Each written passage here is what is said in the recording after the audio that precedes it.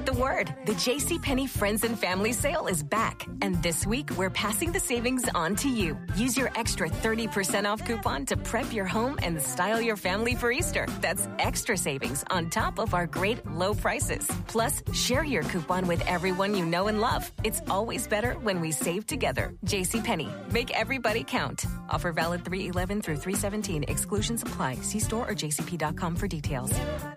No.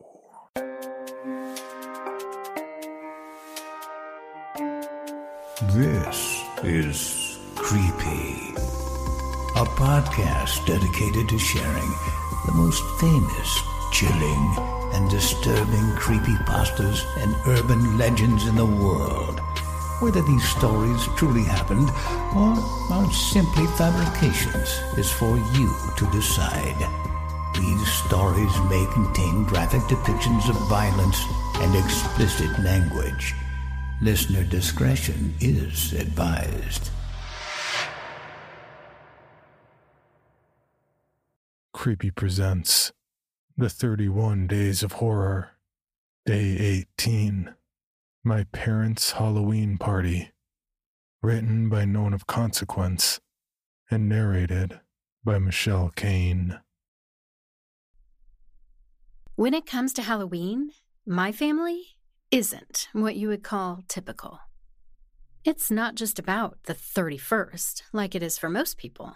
No, they celebrate the full 31 days. Everyone knows that Christmas decorations start popping up in stores way too early. This irritated my parents so much when they were younger, so they decided to make Halloween more epic than Christmas. That doesn't mean we don't do Christmas, because we do. Our decorations start going up on the 1st. They love jamming as much into the yard as possible without looking like a jumbled mess. By the 10th, the front yard is decked out to look like the world's most haunted cemetery. Dad even put up a grimly designed sign over the garage that says, Shadow Hills Mortuary. But to be honest, I don't get the reference. Every weekend in October, my parents throw awesome Halloween parties. And since I became a freshman, I've been allowed to stay up later for the real fun. Well, that, and I occasionally manage to snag a glass of Mom's Voodoo Punch. Just one of those, and I get a buzz that lasts the whole night. This year's decoration layout is a bit more complicated. It's the 15th, and I'm still making adjustments under Mom's watchful eye.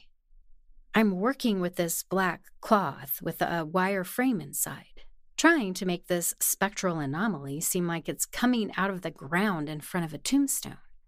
It's the 3rd one, and I finally got it how she wants. As I take a step back to appreciate my hard work, Mom hands me the cup she's been drinking from. I take a sip, not expecting it to be her voodoo punch. She smiles at me, saying, You're 18 now. I know what 18-year-olds get up to. I just ask that if you decide to drink, do it at home and don't overdo it. Halloween falls on a Tuesday this year, which is unfortunate. When it lands on a weekend, the party is always insane. But that doesn't mean that the last weekend isn't awesome. With my mom's blessing, I had more than a few voodoos. So much that I don't really remember much of the party. I remember something happening at the dining room table, but things get hazy after that. When Halloween falls during the week, only a select group comes over for the actual Halloween celebration. Dad informs me that this year is going to be a little different, and I won't be going to school the following day. This surprises me. They've always been adamant that I do well in school and have never let me get away with faking sick. The fact that I get to skip school on the 1st tells me it's going to be a late night, and I like the sound of that. All afternoon on Monday, I'm busy in the living room. The last couple of days have been oddly hazy, not just Saturday night, and I can't figure out why. I only have vague recollections of what happened at school. Maybe it was all the voodoo punch I had at the party? I have felt off since that night. There must be a reason. While watching horror movies, I put together goodie bags. We've never just handed out a few pieces of candy to trick-or-treaters when they come by. My parents stock up on loads of candy, even some full-size stuff. Each bag has at least 10 pieces of candy, a package of cookies, and some kind of cheap toy like a yo-yo. I make at least 300 of these.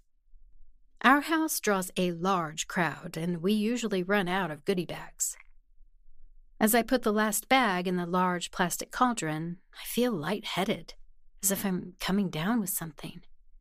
My movements feel a little sluggish, but I shrug it off. There's no way I'm getting sick just before Halloween. I won't let my parents down on their favorite holiday. Normally, I have free rein to pick my costume, but my parents change it up this year. They are dressing up like Gomez and Morticia Addams. I'm expecting to be another member of the immediate family, but when Mom shows me the skin-tight bodysuit and enormous wig that I'll be in, I was hoping to wear something a little sexy and risque, but instead, I get to be Cousin It. In order to really pull off Cousin It, Mom decides to put tape over my mouth to keep me from talking. I somehow doubt the actor who portrayed this character had to go through that sort of treatment, but what am I going to do? I'm not going to disobey my parents, and this is a fairly minimal inconvenience. As it is, I haven't said much since the party, so it's no big deal. Kids start showing up on the sidewalk at 5, which I still find strange. I remember going trick-or-treating when it was actually dark out. Starting so early does prevent kids accidentally getting hit by cars, and it prevents mischievous teens from preying on the young and weak. Not completely, but it's less likely that some jackass 15-year-old is going to steal an 8-year-old's candy haul.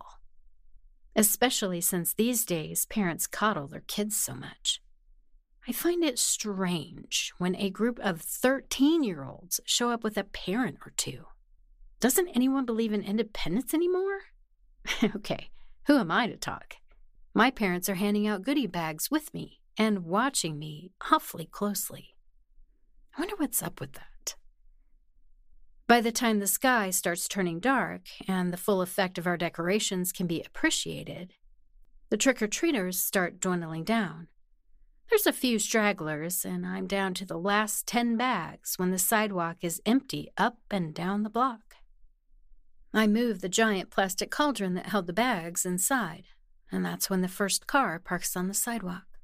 The guest list for this year's midweek Halloween party consists of 5 other couples, with one I've never met before.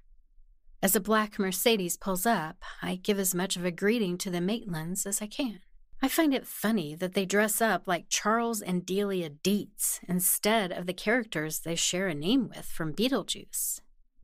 Then again, I'm one of the only people I know that actually gets the movie reference.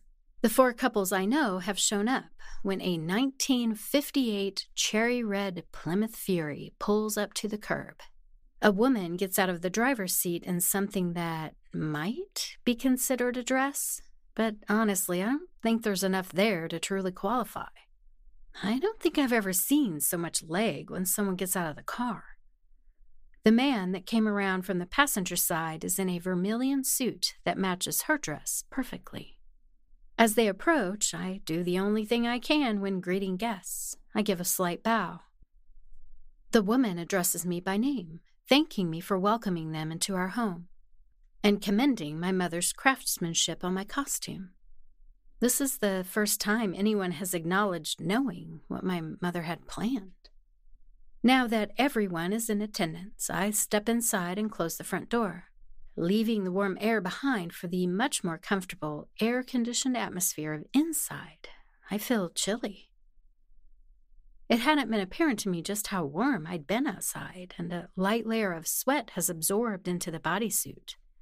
I somehow managed to fight off a shiver. Walking into the dining room, I find all the guests seated at the large table, but it doesn't look right. I know we put the extension leaf in before going outside and even threw a black tablecloth over it, but there's something on it I've not seen before. What appears to be a solid plank of rosewood covers the center of the table, as if a slice was taken from the largest stump I've ever seen. I could count the rings if the light were a little brighter. I have no idea where this came from. It hadn't been here before, nor was it laying around the house anywhere as far as I can remember. It's certainly too big for one of the guests to have brought it into the house. I would have noticed something like that since I was on door duty. Everyone has a drink in their hand. Mom's voodoo punch, I assume. It's a shame I have to keep tape on my mouth. Kind of hard to enjoy a beverage with my mouth covered. I realize I'm incredibly thirsty and wander into the kitchen. My father is busy at the counter, and my mother is pulling things out of a drawer on the kitchen island. I try to ask if I can take the tape off, but she says, "Not yet, sweetie." I try to mime drinking a glass of water. "Soon," is all she'll say before taking her items to the other room. I think this is the first time in my life that I'm not enjoying the Halloween party. At least the house is nice and cool, but the thirst is getting strong. Would it be so bad to peel the tape off for a few seconds and chug a glass of water? How long has it been since I had something to drink? As soon as the thought enters my mind, my dad turns towards me and gives me a knowing look. He's always been good at knowing when I'm thinking of doing something I shouldn't. It's kept my ass out of the fire more times than I care to admit. I wonder how he does that. None of my friends have a dad that can read them that well. It's even more impressive since he can't see my face. Dad grabs up a tray with 3 glasses on it, 2 matching the ones the guests are using, and the third looks like a tumbler made of some kind of stone. The tumbler is nearly filled to the brim with some kind of dark, murky-looking fluid. If I didn't know any better, that stuff looks like oil drained from a car's engine that's been horribly neglected. With the tray in one hand, Dad puts his arm around my shoulders and ushers me back to the dining room. The guests are arranged at the table in a slightly crowded fashion. The woman in vermilion is at the far head of the table, leaving the opposite end empty, along with the chair to its right. This spot is usually reserved for my mom, but she's sitting in the chair directly to the left.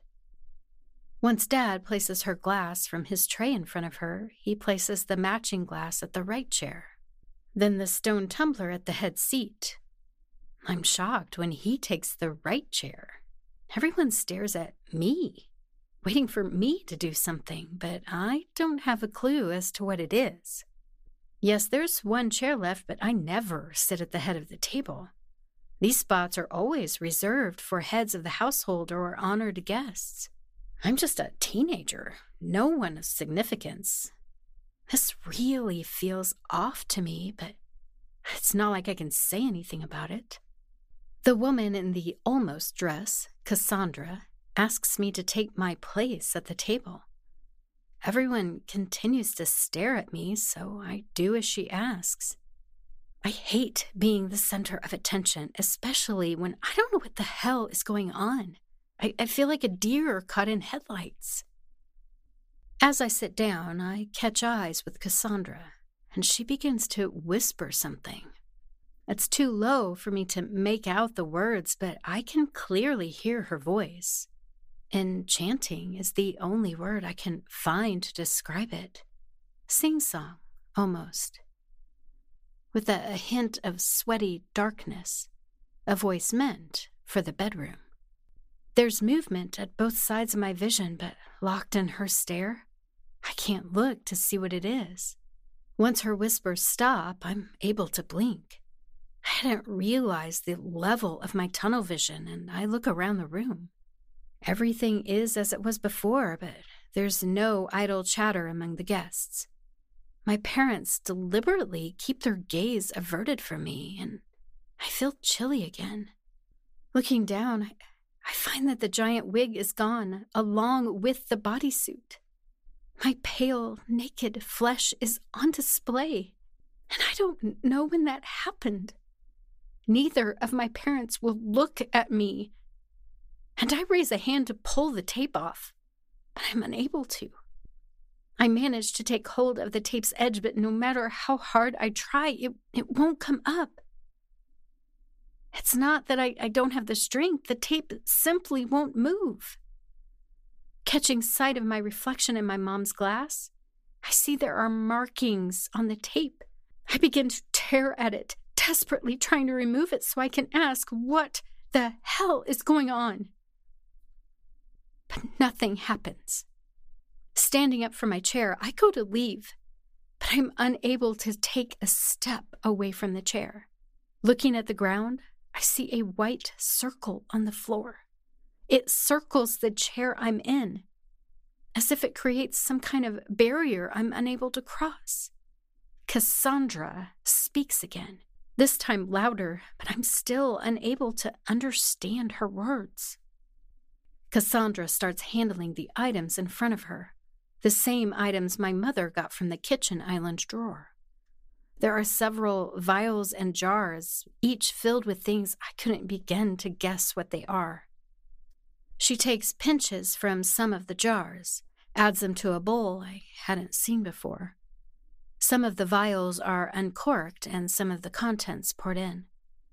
I don't know if she's mentally measuring or just adding things in randomly. What I get from her confident actions is that this isn't the first time she's done this. After a few minutes of her adding various things to the bowl, she stirs it with an olive branch. How I know it's an olive branch is a mystery to me, but I know that's what it is. There are no leaves or olives on it, just a straightish twig that looks like she's had it for a while. Or was it one of the things my mom brought out to her? I have no idea. Once the contents of the bowl are mixed to her satisfaction, Cassandra picks it up. Uttering a few strange words, she tosses the oddly clear concoction onto the redwood plank. As one, everyone at the table reaches out with both hands, spreading the powdery concoction all over the plank. It doesn't take long with a dozen people working. I expect them all to dust off their hands when they finish, but none of them do. Cassandra stands while everyone takes their seats again. She utters more words in that bedroom voice of hers and points at the plank with one elegant finger. Once the last word leaves her darkly painted lips, fire erupts and covers the plank. I recoil at the sudden eruption as far as my odd confinement allows. The light is intense and white, but there is no heat to the flames, nor fumes coming off of it to set off the smoke detector. This is far from ordinary fire. As if a switch is flipped, the fire dies off just as instantly as it began. For the most part, the rosewood is undamaged, but there are a lot of black symbols marring the wood. It's as if the fire burned things into it. And there's something else there, too. It's a plate-sized, roundish triangle, and it sits in the very center of the plank. I cock my head to the side, trying to make sense of what I'm seeing. This is as alien to me as any foreign language I've seen written. Hands from all over the table reach out for the oddly shaped triangle. Each person uses one hand to touch two fingertips to it. Some use their right hand, others their left. I notice my dad is using his left and Mom her right. It dawns on me why some are different. They're only using their dominant hand. Cassandra and I are the only two not reaching out like the others. I know why I'm not. Aside from the fact that I have no idea what's going on and therefore don't know my part in all this, I can't reach outside the white barrier around my chair. The only reason I can come up with as to why Cassandra isn't following suit is because she's the one directing whatever the hell this is.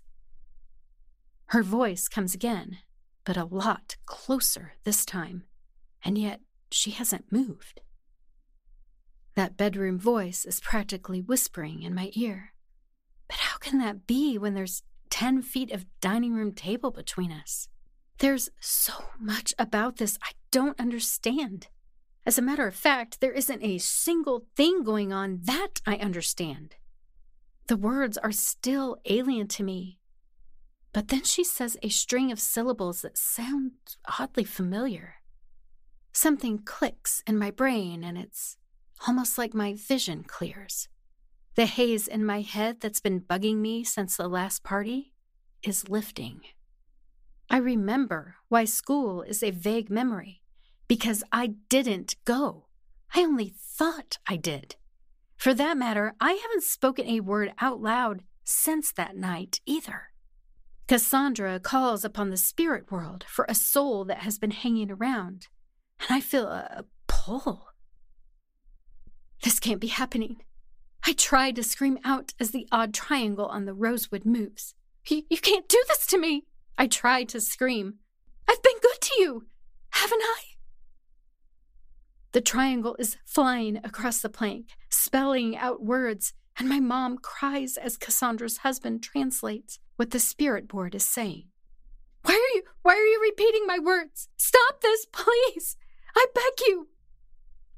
My dad's face is a tortured twist, fighting to not let the tears fall. What is happening? The pointer on the spirit board continues to move, even though I've stopped screaming. The man in the vermilion suit has to be making all of this stuff up now. No one is calling out for help like he says. There's no invading spirit that has taken me over. Why is he saying these things? Mom's tears are pouring down her face, but she keeps her fingers on the pointer. Maybe, if I can get her to break contact, this will stop and things can go back to the way they were before this started. I once again tried to call out to her, but my words aren't coming through. Whatever malevolent spirit is manipulating the spirit board is keeping my messages from coming through. Cassandra starts chanting as her husband continues to translate the messages. I scream so loud in my head, but it's no use. There's too much going on and they can't hear my pleas. I don't want to go back. You can't make me. My cries have no audience. The chant Cassandra is saying is no longer in her bedroom voice. This is loud and commanding, the voice of a drill instructor that will not tolerate disobedience. Her volume rises and I feel a pull on me from somewhere inside, and my vision starts blurring at the edges. No! I yell at her and she seems to hear me. I won't let you cast me out. But what could I do against a powerful witch like her? The stone tumbler in front of me levitates off the table and spills down my head, sending icy fire down my entire body. I start to fall, impossibly far, through the floor, through the earth, through eternity. The abyss below stretches on, but it won't last as long as I'd like. I really fucked up this time. But what was I supposed to do? They called me up from the fire plains of hell and offered me an out. Didn't I do a good job of being a respectable child? Didn't I respect my host parents the way they wanted? I mean, yes, their child's soul was rotting away inside our shared body, but I tried to be a gracious guest. Did they really hate me that much? Waiting on a tax return? Hopefully it ends up in your hands. Fraudulent tax returns due to identity theft increased by 30% in 2023. If you're in a bind this tax season, LifeLock can help. Our U.S.-based restoration specialists are experts dedicated to helping solve your identity theft issues. And all LifeLock plans are backed by the $1 Million Protection Package. So we'll reimburse you up to the limits of your plan if you lose money due to identity theft. Help protect your information this tax season with LifeLock. Save up to 25% your first year at LifeLock.com/aware. For your bonus episode, Creepy presents Space is Filled with Bodies. You ever look up at the night sky and feel like someone's looking back at you?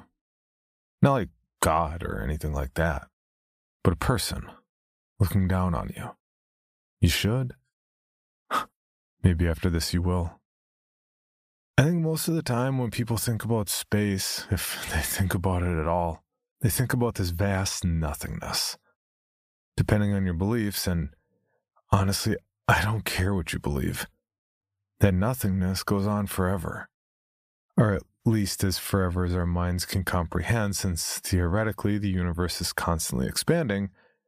I can't really speak to that. I'm not a scientist. I'm not even that smart. I just happen to have a sort of moral flexibility that a job like this requires. How I got here doesn't make any difference to anyone, because this isn't about me. This is about all the bodies floating around in space. Since the start of this so-called space race, over 500 people have ventured into space. If you don't include that tourist bullshit, that's a huge mistake if you ask me. And of that, a few dozen died in their attempts to get to space or because of a malfunction in space. I don't know the exact number off the top of my head. I wasn't involved in any of that.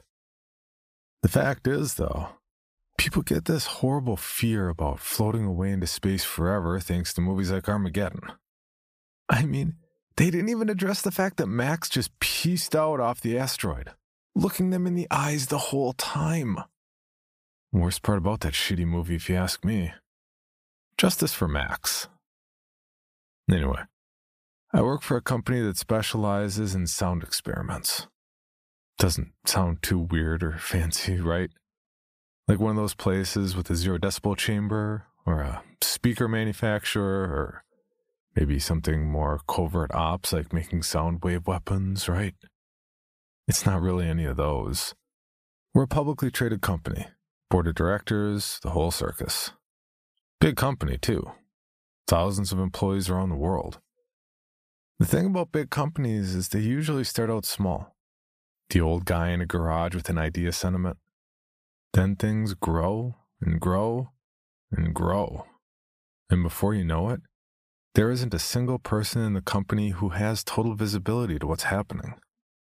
They keep their eye on their stock prices and gross margin. If I had to guess, that's what happened here. We get a lot of smart people working here. Not like the smartest think tank people in the world. I really don't think that those are the people who change the course of human history. If anything, it doesn't have so much to do with how smart you are, as much as how far you're willing to go. Back in the 70s, there was this university study of 50 cases of people complaining about a low throbbing background noise that other people couldn't hear. The sound always peaked between 30 and 40 hertz, which is on the low end of what people can hear. And the study said it was only heard during cool weather with a light breeze, and often early in the morning. These noises were often confined to about a 6-mile wide area. Over the years, there were reports in Taos, New Mexico, Auckland, New Zealand, and Windsor, Ontario. It became known as the hum. Ever hear people chant Om, like in meditation? See, in Buddhism, Om is considered the syllable which preceded the universe and from which the gods were created. Om is usually the first word or sound in some of Buddhism's most important mantras. You know you can hear the Big Bang? About 50 years ago, Arno Penzias and Robert Wilson won the Nobel Prize basically by accident when they thought their telescope was broken because it was detecting a background layer of noise that messed up the data they were tracking. Turns out, that noise was a reverberation of the Big Bang, the start of the universe, if you believe that. Again, I don't care if you do. The point isn't to make you believe anything. The point is to tell you that sound and vibration are way more important than you may think about with your morning coffee. Every atom in every molecule is always vibrating. Why does any of that matter? Because a while back, some smart guys where I work figured out that there's a certain signature by combining principles of sound and vibration. And using that sound and vibration, you can pinpoint exact places and times in the universe. Sort of like tracking a ripple in the water backward to find the pebble that caused it. No, they weren't stoned. Or maybe they were. Doesn't really matter. What matters is that they started to play around with a machine that could mimic those universal sounds and vibrations in an isolated chamber. What they hoped to learn, I have no idea. But what they discovered at some point was that within the chamber, they were able to make a connection with a specific time and place in the universe, essentially making it the same point. Ever see Event Horizon? I know it helps when people have some sort of movie reference for their political, religious, or scientific knowledge. It's kind of like that. The shortest distance between 2 points is 0, except it wasn't bending space, and there was no black hole or anything. It was something outside of physics as we know it. At first, they thought all they were doing was effectively disintegrating any test material they put in the chamber. Then, by sheer fluke, a message was leaked from NASA from an astronaut in low orbit, reporting that they saw lights flashing in space, like an emergency beacon. That, in fact, was an emergency beacon, just not one NASA was tracking. It was one we were tracking. At some point, scientists had the idea that maybe they weren't making things disintegrate, and that maybe there was a chance that they were going somewhere. So they put the beacon in the chamber and history was made. History that you'll never hear about. After that, just about any incident you've ever heard of an astronaut seeing something strange in space can be attributed to our experiments. NASA astronaut Story Musgrave seeing what he called space eels go by his capsule? Yep. Those were actual eels during some live testing. Musa Manarov seeing lights outside the Mir space station in 1991? Us again. Flashlight this time. All those reports of fire in space between 2009 and 2012? Yep. Us. But those were just a few incidents out of thousands, and I mean thousands. Those are just ones that anyone was around to see. As far as I can tell, we don't actually know what happened to about 99% of all tests once they disappeared from our chamber. To call back to Armageddon again, it's a big-ass sky. The important part, the most important part, is that a long time ago, the scientists crossed a threshold that can never be uncrossed, and it's one they can never share with anyone. They started human testing. They started sending people out there. At first to see if it would work, using previous coordinates so they'd know where to look, except they didn't consider that time just keeps on ticking. You can't send the same thing to the same spot using the same coordinates twice. The signal degrades and changes to stamp itself in time. So the theory goes that they started to send people backwards in time. My personal theory is that their tests are responsible for almost any captured footage or audio of strange occurrences around the world. Someone sent something somewhere they shouldn't have, and the results got so messed up that no one could figure out what happened. And when there's a void of logic, people fill it with theory. God, ghosts, aliens, whatever. The hipster time traveler in that picture from 1941? Looks a hell of a lot like Jeff to me. I can never get over the bodies in space. You wouldn't know because you can't see them, but they're out there. One second they were in the test chamber, the next, they were in the middle of nothing, and all the air in their body was boiling out because of the pressure. They say you can survive for a full minute or two in the vacuum of space. It makes me wonder if those people realized before the scientists did that the fatal flaw in their calculations was not to take into account the Earth's rotation around the sun. 1 minute you thought you were sending someone to Nebraska, only to find out they missed the mark by a few 100,000 miles. And they can never tell anyone. There are hundreds, if not thousands, of bodies floating around in the void of space. Some might be alive, actually in atmosphere suits, sending back data. Others were unlucky enough to sign up for the wrong paycheck. But I think they know they can never tell anyone, no matter what they may find, because the atrocities they've done to get the data is unforgivable in a humane world. But make no mistake, the tests are still going on. They're looking for something. Or maybe they've already found it. Can't say for sure. I leave this behind just in case. Just in case one day someone sees a ghost that looks an awful lot like me in a place I've never been, and I'm not answering my cell phone. 'Cause sooner or later, they're going to run out of test subjects, right? When you've sent hundreds of innocent people to their death, what's one less loose end? Or worse, if my company decides to start selling it to other companies looking to get rid of their problems, how much do you trust your boss? Maybe the next time you look into a telescope and see that so-called face in the moon staring back at you, you might consider all the actual faces looking back at you, with panicked looks of terror in their eyes frozen forever, as the last air was finally pulled from their lungs.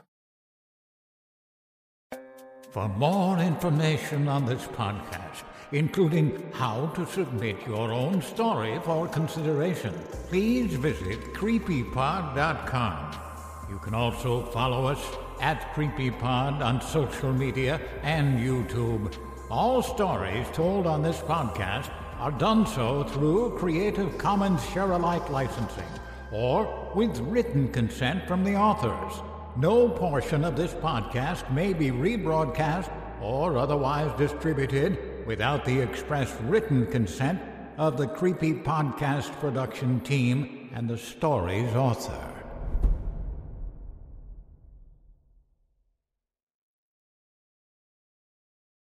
Waiting on a tax return? Hopefully it ends up in your hands. Fraudulent tax returns due to identity theft increased by 30% in 2023. If you're in a bind this tax season, LifeLock can help. Our U.S.-based restoration specialists are experts dedicated to helping solve your identity theft issues. And all LifeLock plans are backed by the $1 Million Protection Package. So we'll reimburse you up to the limits of your plan if you lose money due to identity theft. Help protect your information this tax season with LifeLock. Save up to 25% your first year at LifeLock.com/aware. Item number SCP-5186. SCP-7160. SCP-7533. Object Class Euclid. Keter. Safe. Special Containment Procedures. Spreading across the hemisphere and kicking up vast amounts of ash and dust. The only thing I could hear was at 7219 laughing. Do you remember your name?